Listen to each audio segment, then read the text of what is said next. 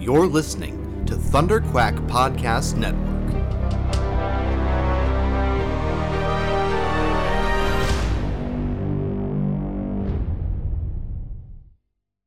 Hello there. Before we get into the episode, we just have a little, we got let's like a little ad, I guess. This is a little, but it's not like for some product you don't want or something like that. It's a little bit of self promotion. Uh, we've got an awesome thing to tell you about that Joe's been doing. A few awesome things actually that Joe's been doing. He's been working on some new art that's being released. So it's all Star Wars stuff. You guys are listening to this podcast because you are Star Wars fans and you're a fan of Joe, I hope. If you're listening to this, I don't know. I'm a fan of Joe. Oh, sweetheart. And specifically, I'm a fan of Joe's incredible art. So Joe, why don't you tell everybody about all this new stuff that's being released and where they can get it? Well, first of all, thank you for the kind words. I will get you that $20 that I owe you for saying all those nice things. I'll shoot you a PayPal right after this. So this past Tuesday, I had two new prints released with Acme Archives Ltd. And darkinkart.com. They are sister sites, so my art is actually on both of those. And it's really cool because one of them was Clone Wars and one of them was The Mandalorian Season 2. So the first one is called A Galaxy Divided. It is a limited color palette of blues and oranges depicting some of my favorite characters during the Clone Wars. And it ranges from early Clone Wars, where Obi-Wan is in his general armor with the cool shoulder bells and the chest armor and all that stuff. We got Ventress on there, Dooku's on there. And then it ranges all the way back to seasons. I shouldn't say ranges all the way back because it's very like early Clone Wars and late Clone Wars, really. But we've got Ahsoka's clone troopers on there. We've got Ahsoka herself in her Siege of Mandalore outfit. We've got Maul. It was basically a love letter to Clone Wars, the series. And I'm very excited about it. The other one that released this week was, it's called Masterhood, and it's actually a scene that I've wanted to depict since I was about 8 years old, playing with my action figures, probably 1998, so that's closer to 12 years old. But the Dark Troopers versus Luke Skywalker, it was a scene that when it happened, I could not believe my eyes in the Mandalorian Season 2 finale. And it's something that I've wanted to depict on a print for a long time, just trying to figure out the right way to do it. And now was the time, apparently. So very excited that is also released. And there is one more kind of really big announcement for me, is that this week they announced all of the artists who are going to be appearing in the Celebration Europe art show this April, less than a month away. So if you are attending the show, I did a exclusive print to be sold only at the show. It's a Tales of the Jedi piece. It depicts all 6 episodes. I tried to capture all 6 episodes and my favorite moments from the entire series.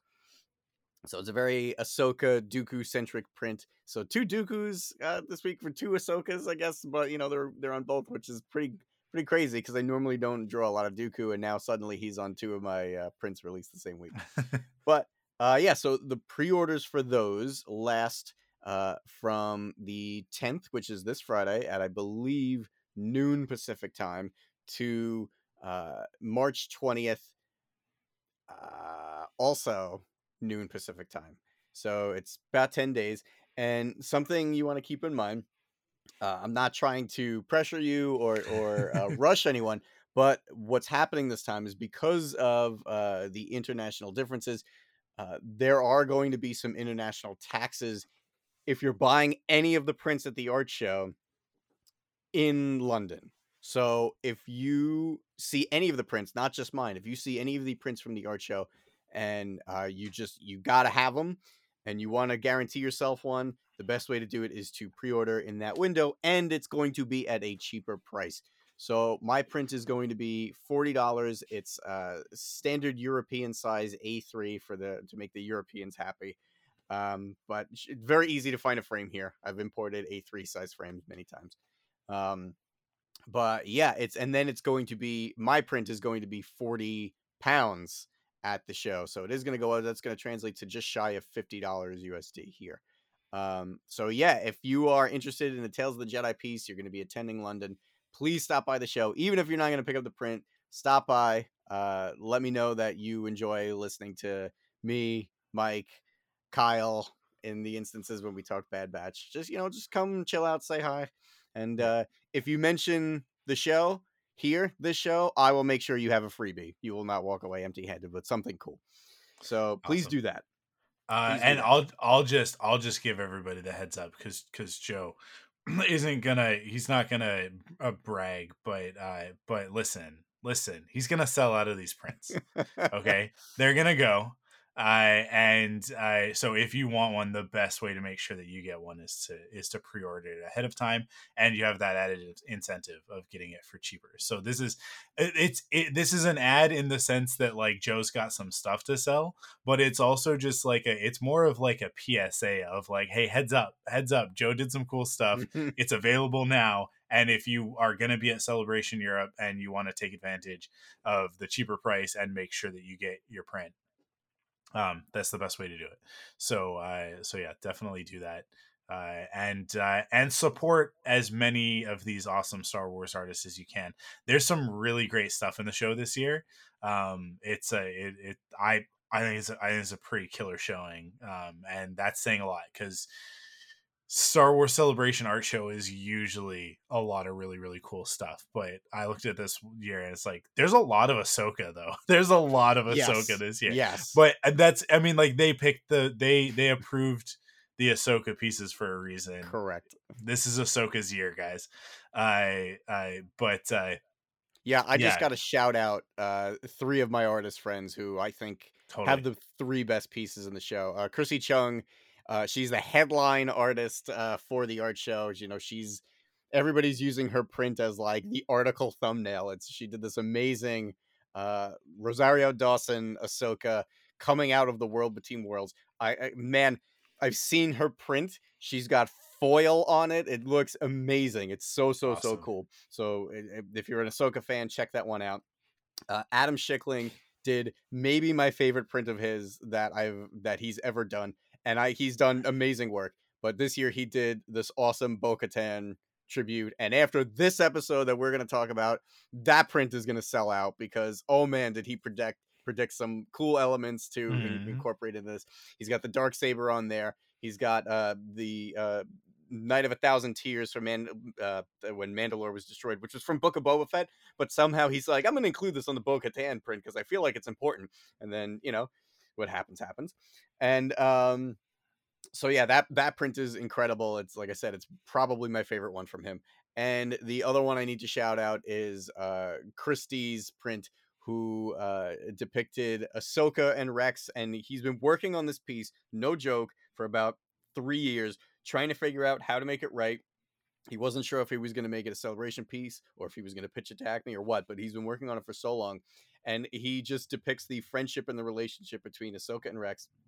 And this print also is going to have a really cool, shiny, glassy, weird effect that he managed to put on it. It looks so good. I haven't seen it in person, but he took video of it, and so did Chrissy on their 2 prints. They look so cool. You gotta have them, and all 3 of theirs, including mine, are in that same A3 format. So we're kind of a little set together. It worked out pretty cool. And I guess one more little cool thing to plug is that we're part of a little group that we like to call Kanji Collab. It's not Kanji Club, it's Kanji Collab for legal reasons. But what a bunch of us did, so there's quite a few of us artists in that group, but all of us, not just the artists who were in the show, but anyone who was in Kanji Collab, we all put together a little mini series of postcards that are not for sale. You just come up and you can just take them, and there's 9 of them, and they're awesome. And there's the whole series, so you can get 2 of them at my table, 2 of them at Chris's, 2 of them at Adam's, 2 of them at Chrissy's table, and then we're gonna have another one in rotation every day just to make sure that everybody gets a chance to have a third one. But they're super cool. They're totally free, and I love them. I'm very proud of the little set that we put together. So definitely come and grab them. Come say hi and come grab a free postcard for sure too. That's awesome. Cool. Well, that's it. That thus concludes our public service announcement for all of this awesome Star Wars art. And we now return you to your regularly scheduled Star Wars podcast. Yay. Thanks for humoring me, guys. Hope to see you in London.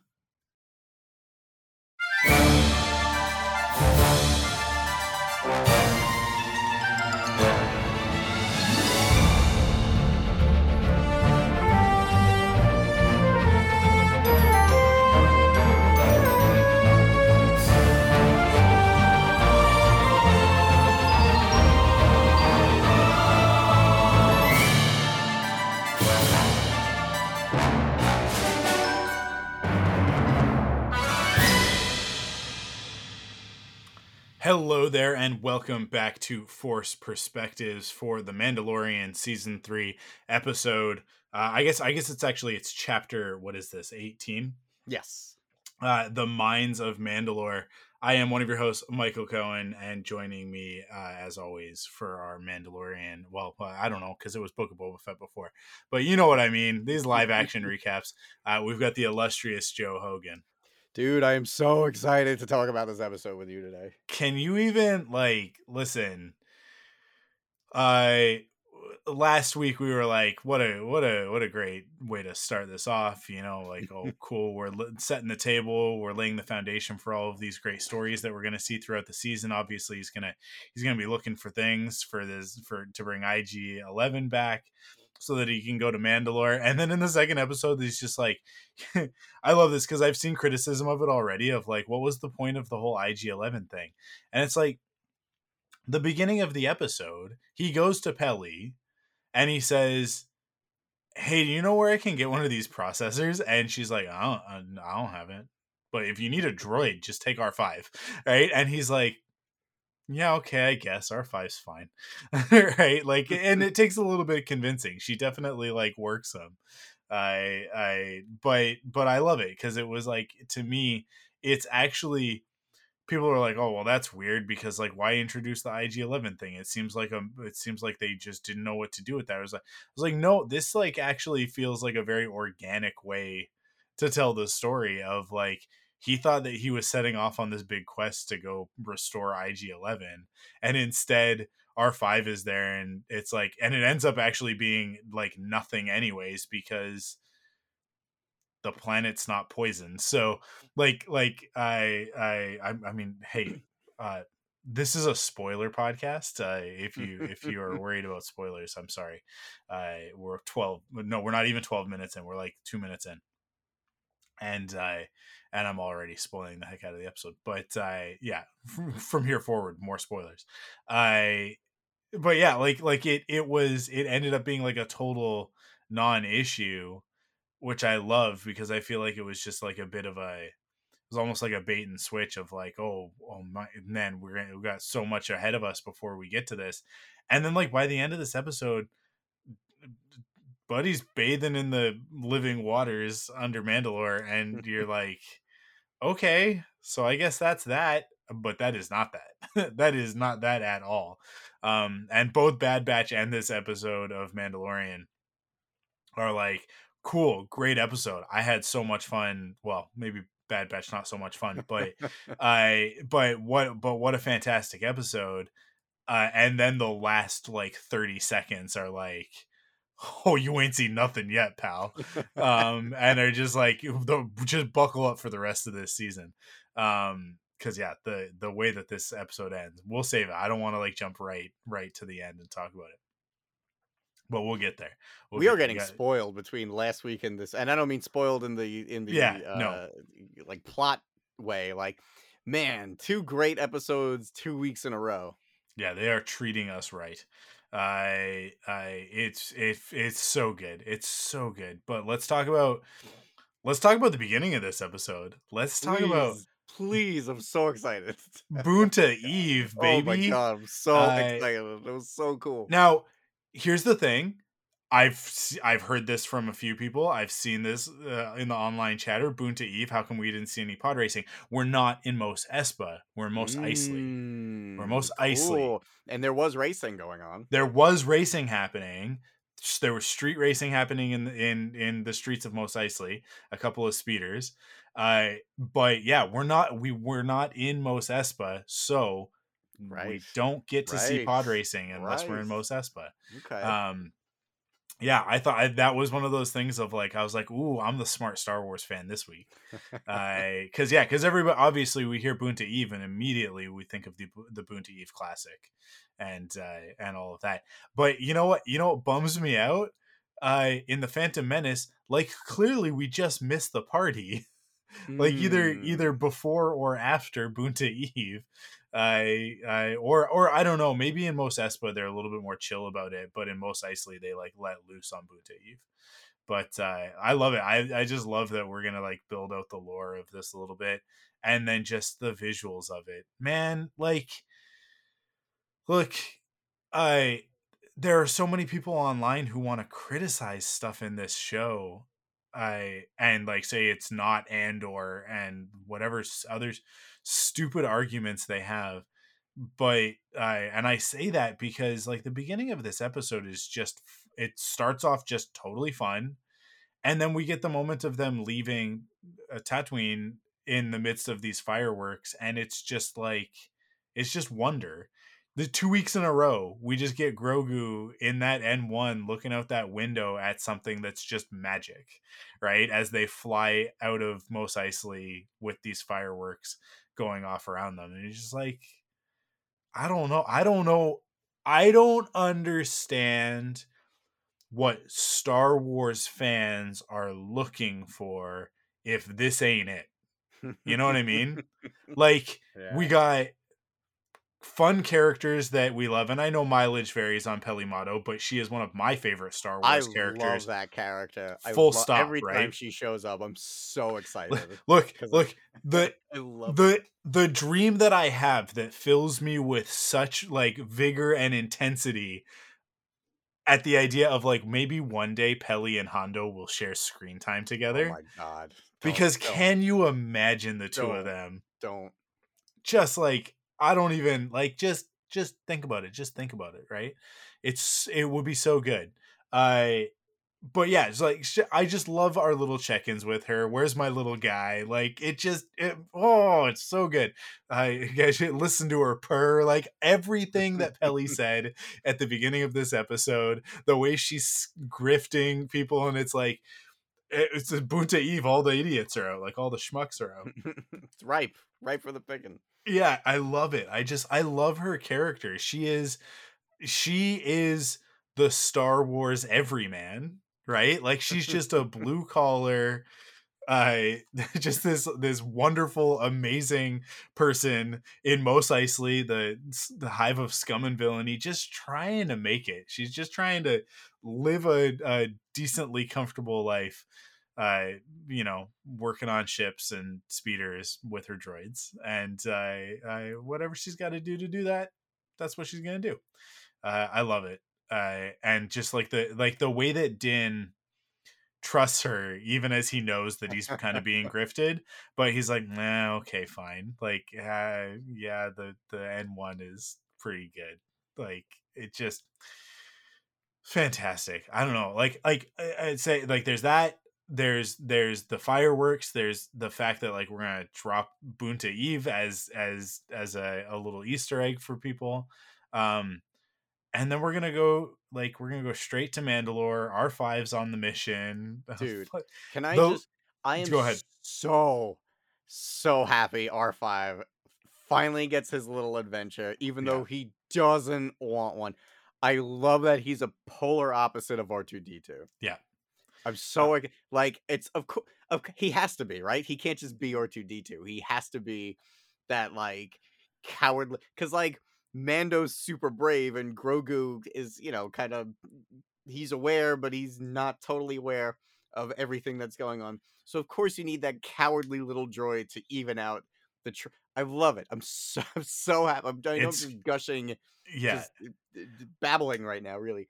I love the dynamic of the three of them already. Well, we kind of have the dynamic of Astro Droids is like you've got R2, who is obviously the OG and he's the template, right? Mm-hmm. So then you end up with Chopper, who's the next main one.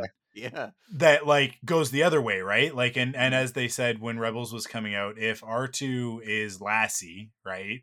Like R2 is like your loyal man's best friend dog, right? Then Chopper is a cat. And immediately in season 1 we got Chopper in like every opportunity that he has to screw over another droid, push him off a cliff or out a airlock or anything. Like he's that's what he's gonna do, especially those Imperial ones, right?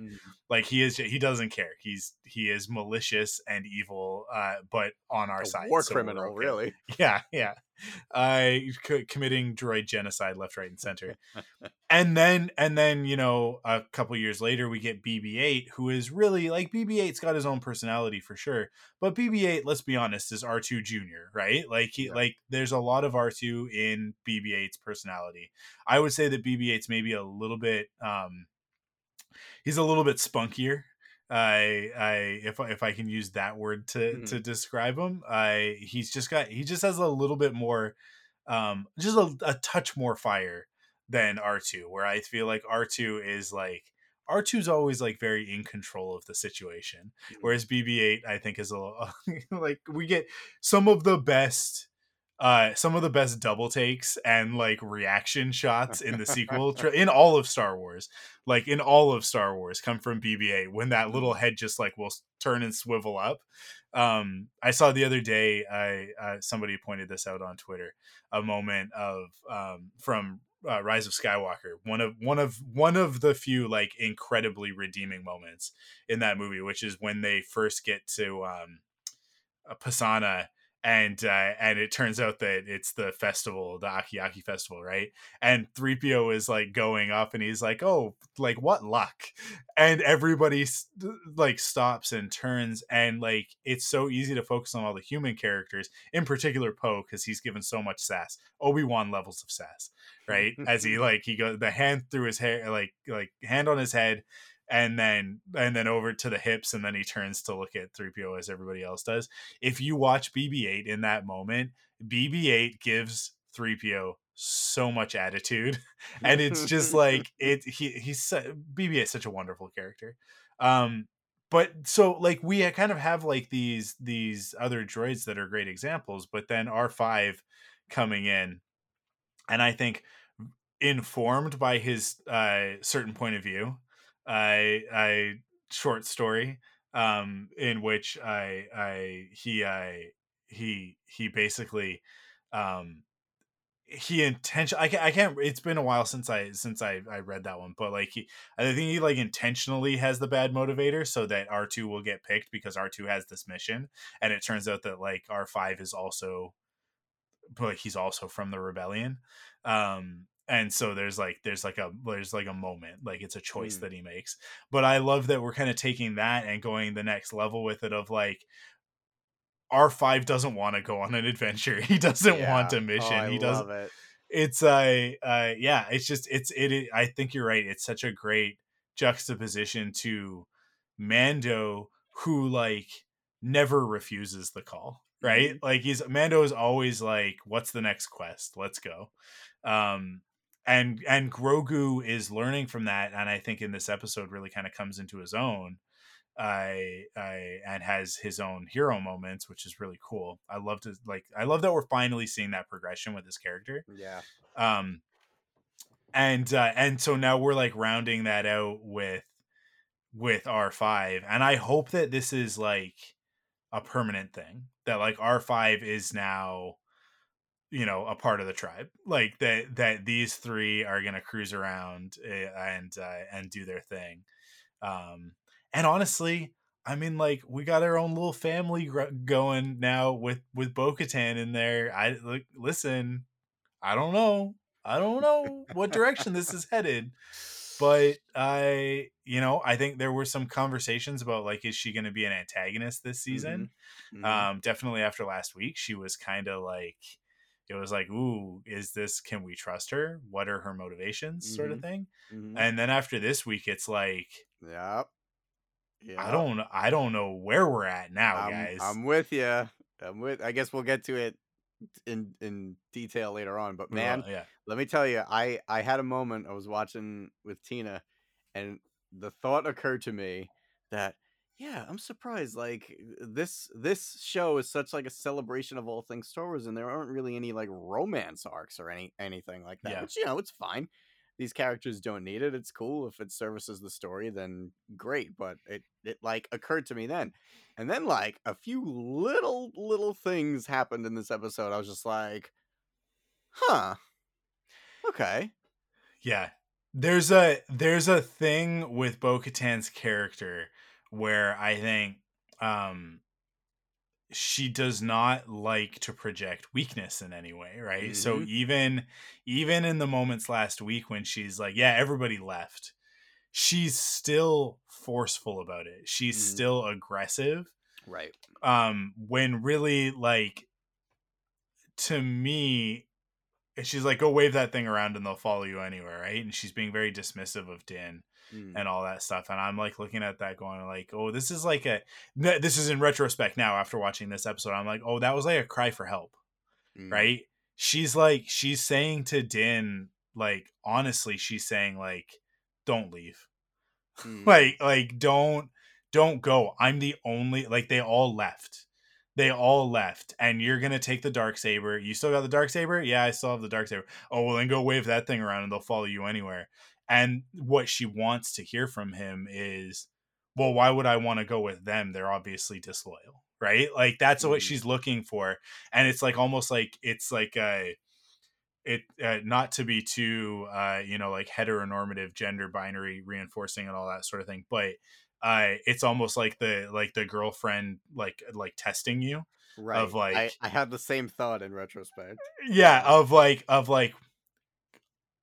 I saw a TikTok or whatever the other day that was like it was a woman splaining TikTok, which I get a lot of these because I get a lot of like couples therapy TikToks in my algorithm. I stuff about having a healthy relationship with your partner, and it was like a thing of like when a woman turns to you and says like, hey, do you want to go get a milkshake?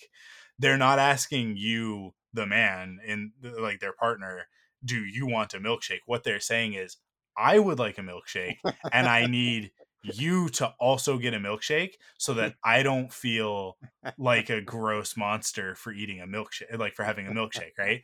And I think like this was Bo-Katan's moment with Din of like I would like a milkshake, and he was like, so go get a milkshake. I got things to do, and like left. Yeah. And she's like, she's just grumpy about it. So when he comes back, there's like when she thinks that he comes back, we're kind of jumping around in the episode now. But when the N1 is approaching and she sees it, and she comes out, and she is locked and loaded with her argument, because she, like, if she really felt the way that she's about to say she feels, then don't let him land. Yeah. Blast him out of the sky. Something, anything, right? Like, but the reality is that she is absolutely 100% attracted to Din Djarin. She saw him with his helmet off, so she knows what his face looks like, and he's Pedro. Come on, guys. Come on. He's Pedro. I'm attracted to him, all right? Like, come on, guys. And also, man, like, she knows, hey, guess what? He is loyal as hell to a fault. Right? He's great with kids. He is a formidable warrior. She knows all of this stuff about it. Like, he is checking all the boxes on the Bo-Katan checklist, and she hates him for it. She absolutely despises him for it. I did not think when we sat down to record this episode tonight that this is where we would start the episode, but I'm so happy that I didn't even think this would really be like the thing, because I didn't know if you were going to be like there for it, Joe. I will tell you this. I wasn't going to bring it up because I think the hints are actually very subtle. Yeah. But now that you're like really articulating your feelings on it, I'm like, yeah, okay, I was not Yeah. wrong to be picking up on this stuff. Cool. Yeah, I think I was talking with Marie Claire from What the Force earlier today, and I was like it's a very interesting dynamic that happens in this episode. Din can't get anything right at the moment. She still He likes is him. as much like because if you think back to Din in season 1 and season 2, like think back to when we first meet him, right at the very beginning of the first episode. He walks Mm. into that cantina and he just wrecks house, right? Yep. Like nobody, Yep. he's unstoppable. And then like fast forward to the gorge in the second episode, when they're the Trandoshans attack them, and Mhm. he just like again, like it's not happening, plasma rifle done, right? Fast forward to the prisoner. Come on, man. Like this dude is a machine and he's built for one purpose, and that's getting the job done, right? And then he gets to Mandalore, and good news, the air is breathable, everything's fine. Let's go. And they get down there into the mines. He is already a little bit like we're already on shaky ground. Like he manages to take out the six-eyed ape guys, right? But it's a fight. Like it's a fight for sure. Um, I don't think that he was ever like in real danger, but like it was effort. He gets down there and then he falls for it. He like Din Djarin, the best Mandalorian, as we talked about last week, of we've gone to such painstaking lengths to establish that Din is the best of the best. He is the Mandalorian, right? I like to the point that Grief just calls him Mando, right? Like there are other Mandalorians around, but this guy's Mando. You guys, those other guys, they're not Mando. This guy's Mando, and he's our hero, right? But he gets captured by the spider eyeball, right? The General Grievous spider. The not Um, Grievous, yeah. yeah, and and then even after being rescued, like later on, like he just walks himself off a ledge into the water and almost dies, and it's just like he is not on his game, and to me it's like it's the way I described it was like he's going on blind faith right now, right? Like he's so distracted by his belief system that he's forgetting the most important tenet of his belief system, which is that weapons are his religion. Like he's making really weird, dumb choices and getting himself into all sorts of danger in this episode as he goes into the mines, and then Bo-Katan goes in and is everything that we are used to seeing Din be, Mhm. right? Like, and she picks up the dark saber, and we get the reminder earlier in the fight with the apes that uh he can't wield it, Right. even though he Right. won it by combat, which is supposed to be the way that you get this thing, right? He cannot wield this dark saber. It does not belong with him. She picks it up. She's got the shield on one arm, she's got the dark saber on the other hand, and she just dismantles this thing.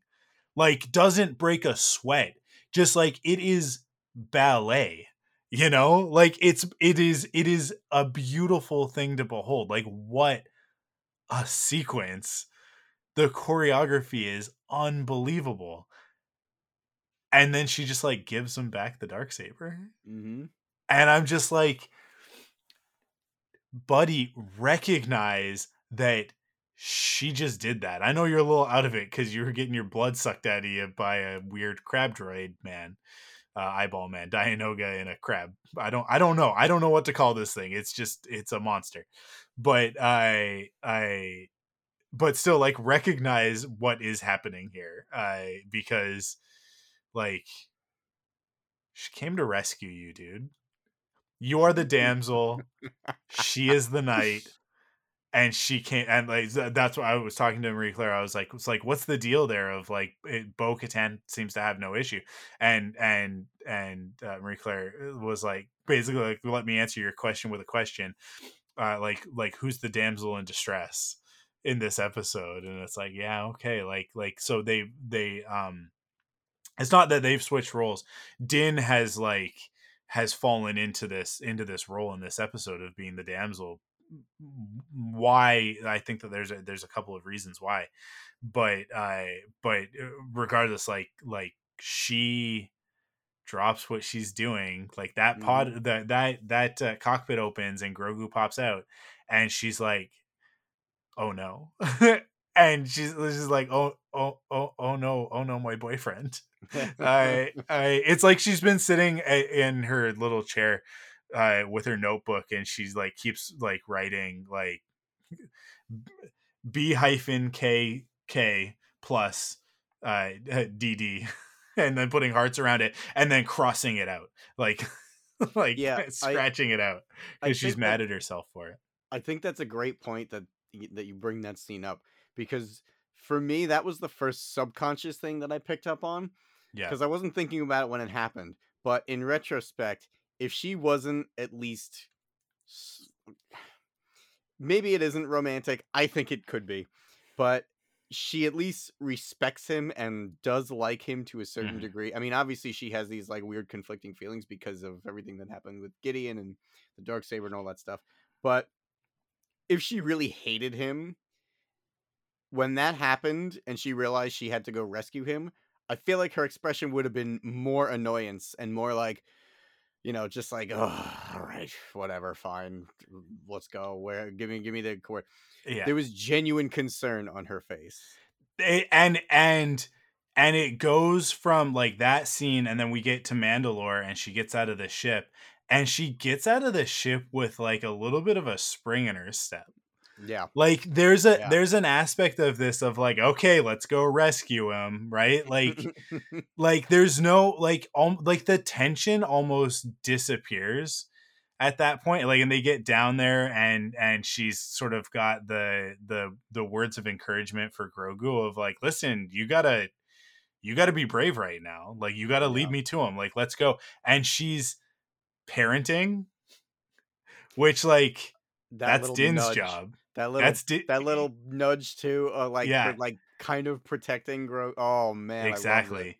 She's fulfilling his role because he's not there to do it. Mhm. And like there's something there. That's important. Yeah. That's important. Oh And man. I think like even if it's not romantic, there's an aspect here of um like there like everything that she says later about the Mandalore. I mean, she says it in the previous episode as well, stuff about like everything being fractured and all of that sort of thing. Like there was this like this common thing coming back, this idea that like the Mandalorians are like scattered, like it's broken, it's been destroyed, their culture's been destroyed, they have no community, right?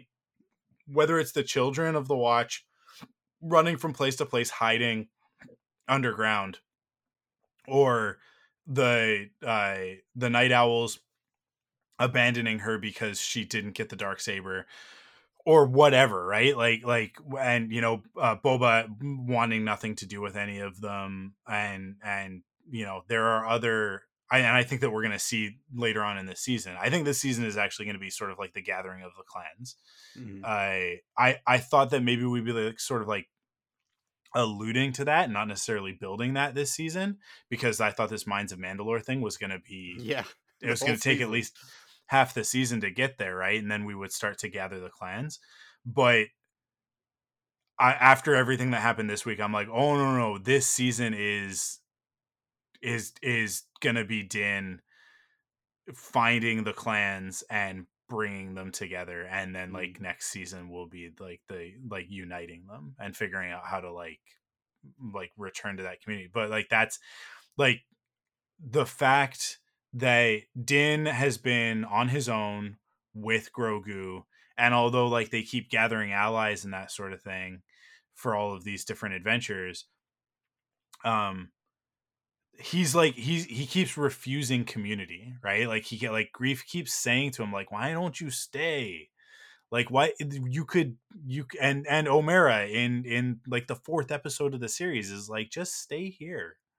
Like, just make a life for you and your little one. Like, that's like, isn't that what you're trying to do? Like, isn't that what the goal is to keep him safe? And then here comes Bo-Katan, and it's like he can't trust anybody with Grogu, right? Like, that's kind of his thing, except that, like, well, he trusts Peli with Grogu, right? His Right. Grogu's weird aunt, his weird auntie, and now like here comes Bo-Katan, but here's the thing: we already have the weird auntie energy coming from Peli Motto. Where's my little guy, right? Yeah. Like, and that energy is so different from what we get from Bo in this episode, which is the same energy that we get from Din, where like she is protective of Yeah, Grogu. for sure. Yeah. She is nurturing in a Mandalorian way of like, hey, you got to be tough, right? But like in her Mandalorian way, she is like being nurturing as she can. There's a it's funny. We're recording this on International Women's Day. So Hey. I shout out. I thought it was really cool that this episode dropped on International Women's Day because it's such a fantastic episode Yeah. for an awesome female character in Star Wars. I in my experience, there's no such thing as luck, right? But is meant to be. Um, what I'll say about Bo-Katan is that like I I hope that she is about to go on a heroine's journey, that like we get that mirrored. I hope that Jon Favreau is like not just so much in the Joseph Campbell stuff, but has like branched out and is understanding that there's more than just the hero's journey, and there are other phases to life, and there are other aspects of life, and a hero's journey can be taken by a male or a female, and the heroine's journey can also be taken by a male or a female. Poe Dameron goes on a heroine's journey in The Last Jedi, and it's one of the reasons why people hate that storyline. But that storyline is about him coming to terms with a lot of feminine aspects of himself, and the things that he's fighting against, because he's very misogynistic at the beginning of that movie, and he is not by the end of it. And I think that Bo needs to also embrace her feminine. She needs to go on a heroine's journey and embrace her feminine, reintegrate it, because she's been spending her whole life fighting against it, trying to prove something to people. And as a result, she is very unhappy. Right? And that's not, I don't want to imply that like her being romantically linked, because this is No, I agree. separate. No. This is separate from a romantic relationship with Din. This is purely like her own self-development. She needs to reintegrate the feminine with her personality and embrace that in order to be a fully rounded person. I actually wouldn't want to see her enter into a relationship with Din or anybody until she does that, because she's actually not going to be good for anybody until she does, right? Yeah. But here's the kicker. I talk about this all the time. Grogu, what's Grogu's main force power, right? He heals, baby. He heals people. And what is broken in Bo-Katan? Her sister was murdered by Darth Maul, and she hasn't dealt with that. She hasn't healed from it yet. She's still carrying that around, and she's rejecting the feminine in her own life because it reminds her of her sister, who she loved, right? So she's got to deal with that, and Grogu's going to help her by allowing her to reconnect with that part of herself, that part that Satine was so good at, which was, Satine was a good leader not because she was commanding or powerful or forceful, even though she was all those things. Satine was a good leader because of her compassion and her love, right? Like that's what made her the leader of Mandalore that so like that the pacifists got behind, and why she was able to lead them into that era of cultural growth, right? Because she was integrated, she was in touch with that part of herself, but she was also still a Mandalorian, and if she needed to shoot a dude between the eyes, she could, right? Like she was a very fully realized character. But Bo has been denying that since we first met her alongside Pre Vizsla. She was trying to be something that she's actually not, because she's actually, as we get hammered home over and over and over in this episode, she's a princess, you guys. Like, she's a Disney princess, but she's like, imagine if Jasmine left the palace and never went back. And Right. Yeah. and over years and years and years of being out on her own, just became hardened, right? And yeah, she'd become a badass, but like, would she be able to fall in love with Aladdin? I don't know, right? Like that's like Bo-Katan is a princess, and she needs to stop running away from that, because she wields the Darksaber so incredibly. Like, the best that we've seen anybody use this thing so far, right? And I she could be a really, really powerful, a really good leader. And I think, I've talked about it before, of like, because we talk a lot about it being like the Knights of the Round Table, right? And Camelot and all of that sort of thing. And I've always thought like, oh, Din Djarin is Arthur, and I am by no means an expert on Arthurian legend. It's something that like I think is cool, but like I really don't know it well, and I don't know like the supporting characters and stuff. I don't know the archetypes well enough to say who's who, sort of thing. Marie Claire knows more about this, and I talk to her about it all the time. And last week we were talking about it, and she's like, "Oh yeah, I see him as more like Percival or Lancelot." And like, I get that. I think that actually, there might be like some Arthur stuff going on with Bo-Katan, but that she doesn't feel, because of everything that's happened, she doesn't feel like she's worthy to pull the sword from the stone, right?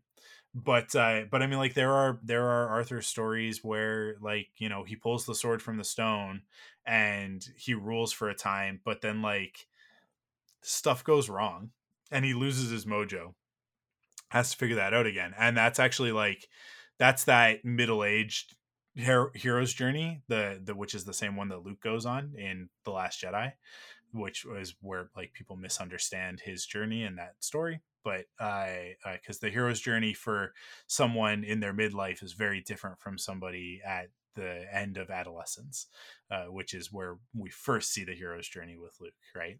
So it's not going to be the same. He's not going to go out and face down the whole First Order with a laser sword, except that he does.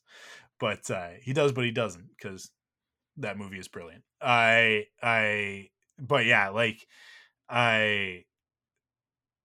it's interesting because we are dealing with characters who actually are in their midlife. We're dealing with heroes who are in their midlife, with Din and Bo-Katan and Boba Fett, and like all of these characters are actually like quite old in like classical sort of hero terms, where usually heroes are usually like in their 20s or early 30s, and we're talking about all these characters that are in like their 40s and 50s, which I love. I think it's fantastic because I think like it's actually they're good stories for the audience that has been growing up on Star Wars, right? Like it's where, and obviously it's because that's where the creators that are making these stories are at in their lives, right? Like that's where Jon Favreau and Dave Filoni are at. So obviously those are the types of stories that they're going to want to tell, they're going to be inclined to tell. But yeah, I don't know, like I'm starting to feel more and more like Bo is actually going to be the one. Maybe she's the right one to actually lead the Mandalorians in terms of like like the actual like sort of head, but that Din is a perfect right hand, because he's just so reluctant to lead, which is usually the sign of a good leader, right? Like the best leaders, Yeah. I often like will refuse leadership. Like they take the responsibility more seriously, so seriously that they don't think they're worthy. But I don't know, or we end up in a world where the two of them lead together. They become like a king and queen of Mandalore, of a new Mandalore or something like that.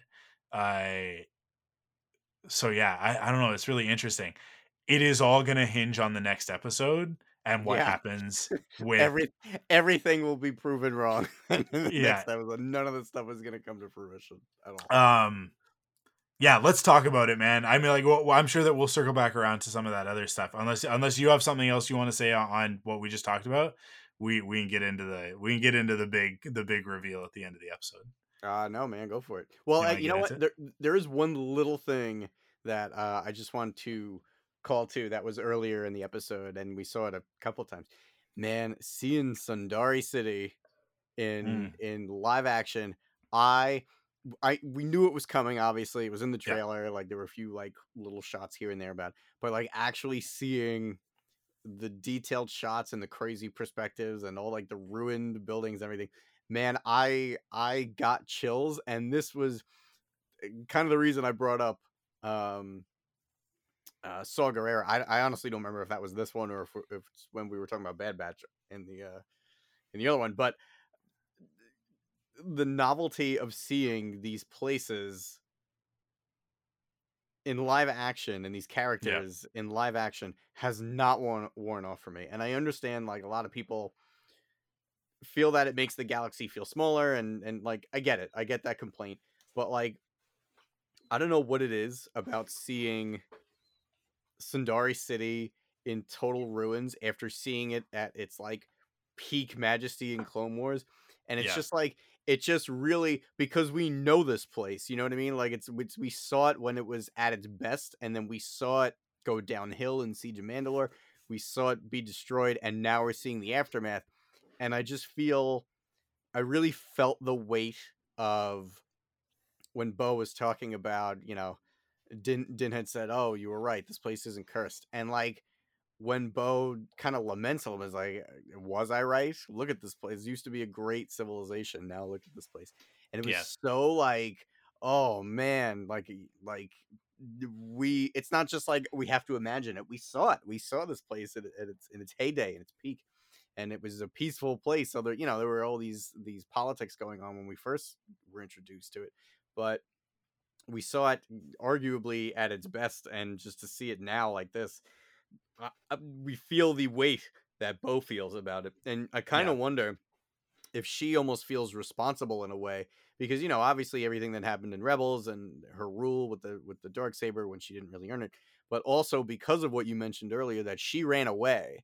Maybe if she was here and not out with Pre Vizsla and not out doing all the stuff she was doing, maybe she would have made a difference. And maybe that's part of the reason that, other than everything that happened with Satine and her family. She mentioned her dad. I don't think we ever saw her dad before, but he died defending Mandalore, and didn't, kind of validated her feelings by respecting her father. And, with the little, this is the way, even though she's like over the this is the way mentality religion of it, you could tell that she kind of appreciated the way that he showed reverence and respect to the idea that her dad died defending this place that's so important to her and important to him too.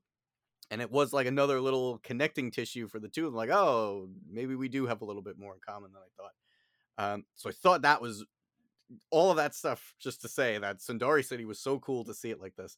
And I don't know if you're going to feel the same way. I know this is literally just a pipe dream of something that I wanted, but like the few shots of going around Sundari City, I want a Metroid Prime game of Mando running. I mean, I know this isn't canon, but like somebody running around getting upgrades and exploring the ruins. I want to see so much more of this city. I feel like a game would be like the great, the best way to do that. It's just to run around and check out, like, I don't know. It's probably because I just beat Metroid Prime that I'm in that, like, oh, I want to cover all these ruined parts of this big giant connecting map. You gotta tell me how to deal with that stupid, like, it's one of the last bosses in the game. Okay. That stupid it's the one that goes invisible. The space pirate that can go Oh, and you got to use the X-ray thing to see, like, it'll go and yeah. it'll charge up with the, it's you get the thing to protect you from the oh my god, I can't think of any of the words right now, but I can't beat that thing. You gotta like blast the weak points on it, and then yeah, I don't know, it's got big Right. cannons on its shoulders. It's Yeah. towards Yeah. the I end of the mean, game. that's it. You just have to keep. Is this where like there's the like the radioactive stuff on the ground? The Phazon, yeah, Phazon, that's Yeah, what it is. Yeah, it's literally just a matter of I mean, all I did was uh running around yeah, oh yeah, because doesn't he have like a some kind of thing that like absorbs your yeah, missiles and stuff, right? yeah. Oh, it'll I come to me can't. because I that Yeah, was the only boss in the entire game I had trouble with too. yeah, I can't beat Everything else him, was fine. and so I put the game down, but I want to go back to it. But Okay. anyways, Okay. I yeah, this episode had so many like video game moments to it. Anyway, like yeah, it just had a lot of gamey stuff for sure. Um, yeah, all that stuff with Bo and the city, and I love that, like, when we're down, like, we're entering the mines and it's the underground, and it's all like that environment is what we saw in Siege of Mandalore, right? Mhm. Yep. Like Yep. I Yep. with like chasing Darth Maul through like the Mhm. tunnels underneath the city, which like at that time we had sort of pegged as like, oh, like the sewer underneath the city, but now it's like, oh no, that's like the entrance to the mines, right? Mhm. Like it just like, yeah, good Star Wars makes other Star Wars better, and now the next time I go back and watch that stuff from Clone Wars, I'm gonna be like, oh, there it is, because they nailed the environments, right? Like Yeah. they just, it's so true to what we saw in the Clone Wars. It's fantastic. Um, but let's delve into the mines, Please. and Please. let's dive deep into the living waters underneath Mandalore. I so Din takes off his weapons, he takes off his jetpack, and he starts walking into the water fully clothed, and drops off a cliff, right? Yeah. Basically. And if you're wearing full Beskar and you fall in the water without your jetpack, it's probably not great. Probably not great. And actually, it's interesting because we kind of saw it last week when in the fight with the Crocagator, and one of the Mandalorians falls in the water, and the armorer like runs out there to help them, and I sort of read that as like a because the armor is like, it's always like a bit like a turtle, right? And you flip a turtle on its back and it has a hard time getting up, Right. right? Or can't, and could die that way, right? Like, and I feel like with the Mandalorians, it's like that's like the worst situation that you could be in, is that like you're in water in this dangerous situation, and it's like the armor is gonna weigh you down, and you'll just drown in that water, right? And so like Din falls off this cliff, and listen up, all right? If you weren't on board with Bo being in love with Din, or falling in love with Din before, she doesn't miss a beat.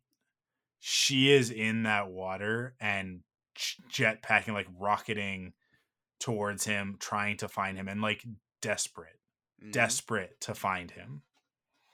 I and does not give up, and she does find him. And there he is, like basically dying, drowning at the bottom of this lake, this underground cavern. She grabs him, and they're on their way back up. And you just like, you know that this is coming, right? Because there's the whole thing of like, oh, the mythosaurs are Yeah. extinct, and all of that stuff, and that light on that eye, and you just like, here we go. And then they get out of the water and the episode ends. So they have awoken the mythosaur, the symbol of the Mandalorians. It is not a mistake that she tells the story immediately before this, Sure. right?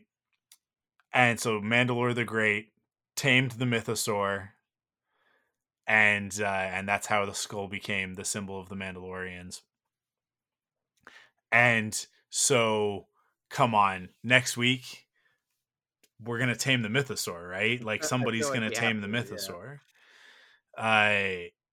And yeah, it's gonna. The question is gonna be: is it Din or is it Bo? And I think I think I lean towards that it's gonna be Din. That Din will tame the mythosaur. Right. But yeah, that's where we're heading on this next one. Actually, you know what? I just completely broke my own mind. What happened at the end of Book of Boba Fett? What was the last? What was one of the last scenes we saw in Book of Boba Fett with the Rancor rampaging? How did we solve that problem? Oh my god. Oh my god. Well, What if it's neither of them? all right. You guys, that it- happened. it That makes sense. happened live That was on this live. episode. It was a live thought. That just occurred to me. Wow, that's a fantastic point. Because I'm going like, is it gonna be Bo? I don't think that Bo, because she's got so much inner conflict right now, right?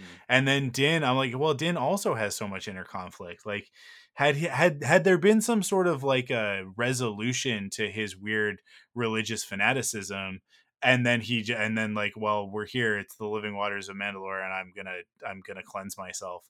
But when I come out, like I could have seen like a moment where he goes, like, he gets in and he goes under and he comes back up, and then like has a moment of clarity because of the journey that they've just been on, and he just takes his helmet off, right? Like, I could see like that could have been the way that the story could have gone.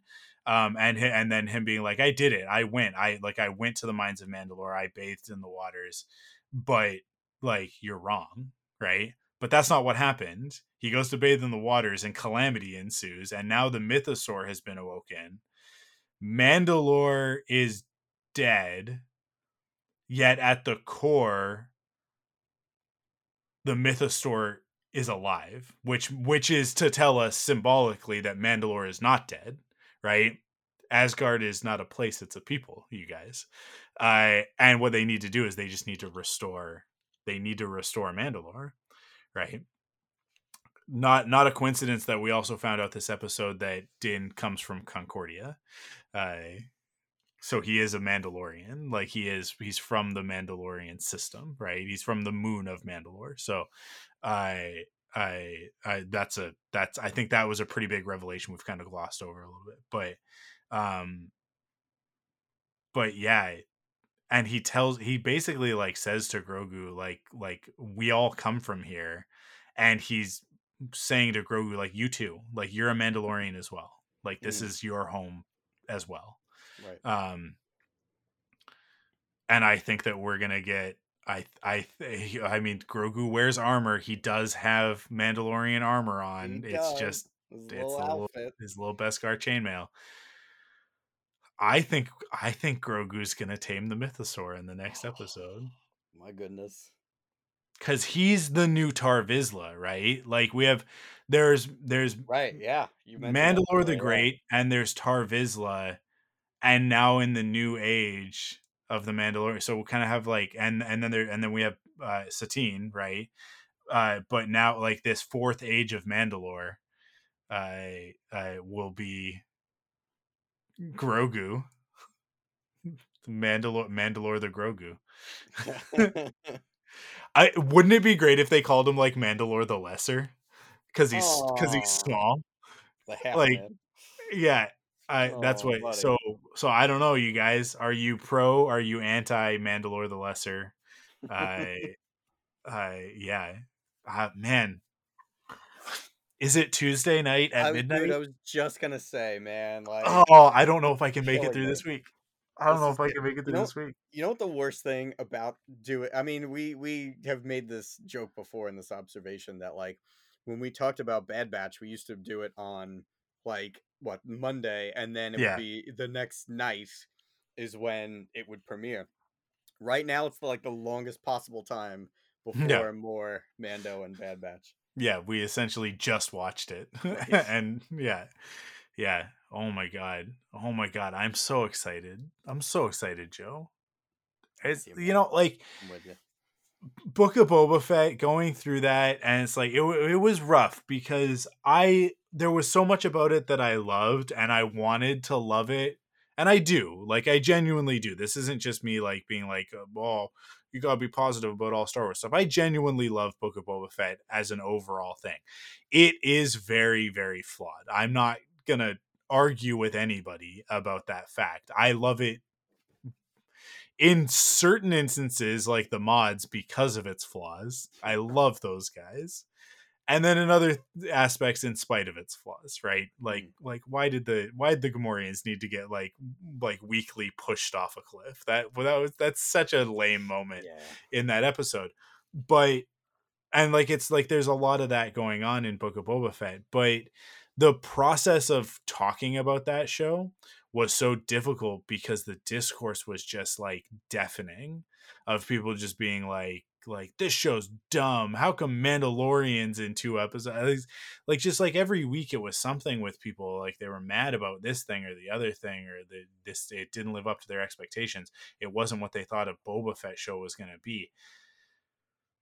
But and so like I was like, okay, I'm done with podcasting about Star Wars, and I hung up the Star Wars podcast hat and was like, I'm finished. And then Obi-Wan was incredible from start to finish. I don't care what anybody says, perfect show. And then Andor was like, I need like anti-anxiety and blood pressure medication after watching it, but like, wow, what an incredible story, expertly told, and everything is like at the highest caliber it could possibly be, except for the fact that there's like 5 aliens in the whole thing, but that's fine. I it's just not very much fun, but it is phenomenal. It's outstanding, right? Hell yeah. um And then we circle back around to Mando, and it's like, well, what's this going to be? Is it going to be Book of Boba Fett, or is it going to be Mando season 1? And then it's like, the answer is that it's not really Mando season 1 or 2. Like, that story's done.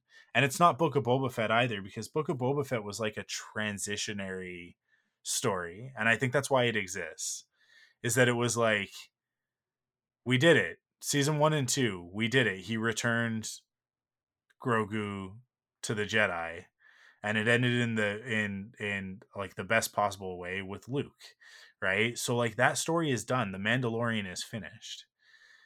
And yet the Mandalorian persists because it must, because it is successful, and Disney wants Star Wars on every week in perpetuity. And look, I'm not going to argue with them, like, do it. Um but this season is so clearly a reset for the whole thing, right? Like it like we're it's just it feels like a completely new show, and obviously there's so many familiar elements, but to me, it's just these 2 episodes, it feels like a brand new show. It actually reminds me a lot of, midway through season 3 of Clone Wars, when um they told us, like, okay, from here on out everything's in chronological order, right? Like, we're gonna there might be an episode here or there that are gonna like flash back to things like that are like sort of service flashback episodes. And we got that with like the rookies stuff. We got the episode that like flashed back all the way to the beginning of their story, but with their training or whatever. But like, essentially everything from that moment forward was chronological, and all of a sudden, like, that at that moment in Clone Wars, the series like really coalesced, right? They aged Ahsoka up a little bit, they changed her character and matured her a little bit. And then, like, that's really when we started getting into like Darth Maul, Mandalore, Asajj Ventress and her arc. All of that stuff started off like, that's when Clone Wars became Clone Wars. And you have to have the first 2.5 seasons in order to get there, but like, that's when it really became what that show, when we think back on it, what that show was, right? And I feel like we're gonna look back in, 12 years on this moment, as like that season 3 was really when Mando became Mando. So yeah, I don't know. I'm just excited. I'm excited for more. I think we've got a great story in store for the rest of the season. It certainly feels that way. Yeah. Like, clearly it's ramping up now, and oh my God. Yeah. At the risk of us ending up going another 2.5 hours, I feel like that's a really great place to stop. So I thank you guys for listening. Like I said, we cannot wait for the next episode. It'll be chapter 19 of The Mandalorian, whatever the title ends up being. It's gonna be the Mythosaur. Come on, guys, it's gonna be the Mythosaur. Like, what else? Can you imagine if the next episode is like a hard right turn? They're like, this one's about Boba Fett. Yeah. Oh my God. They just leave us hanging for a week. We gotta check in with Cobb and Boba. It'll be Omega's episode. Yeah. Oh boy. Look, Don't.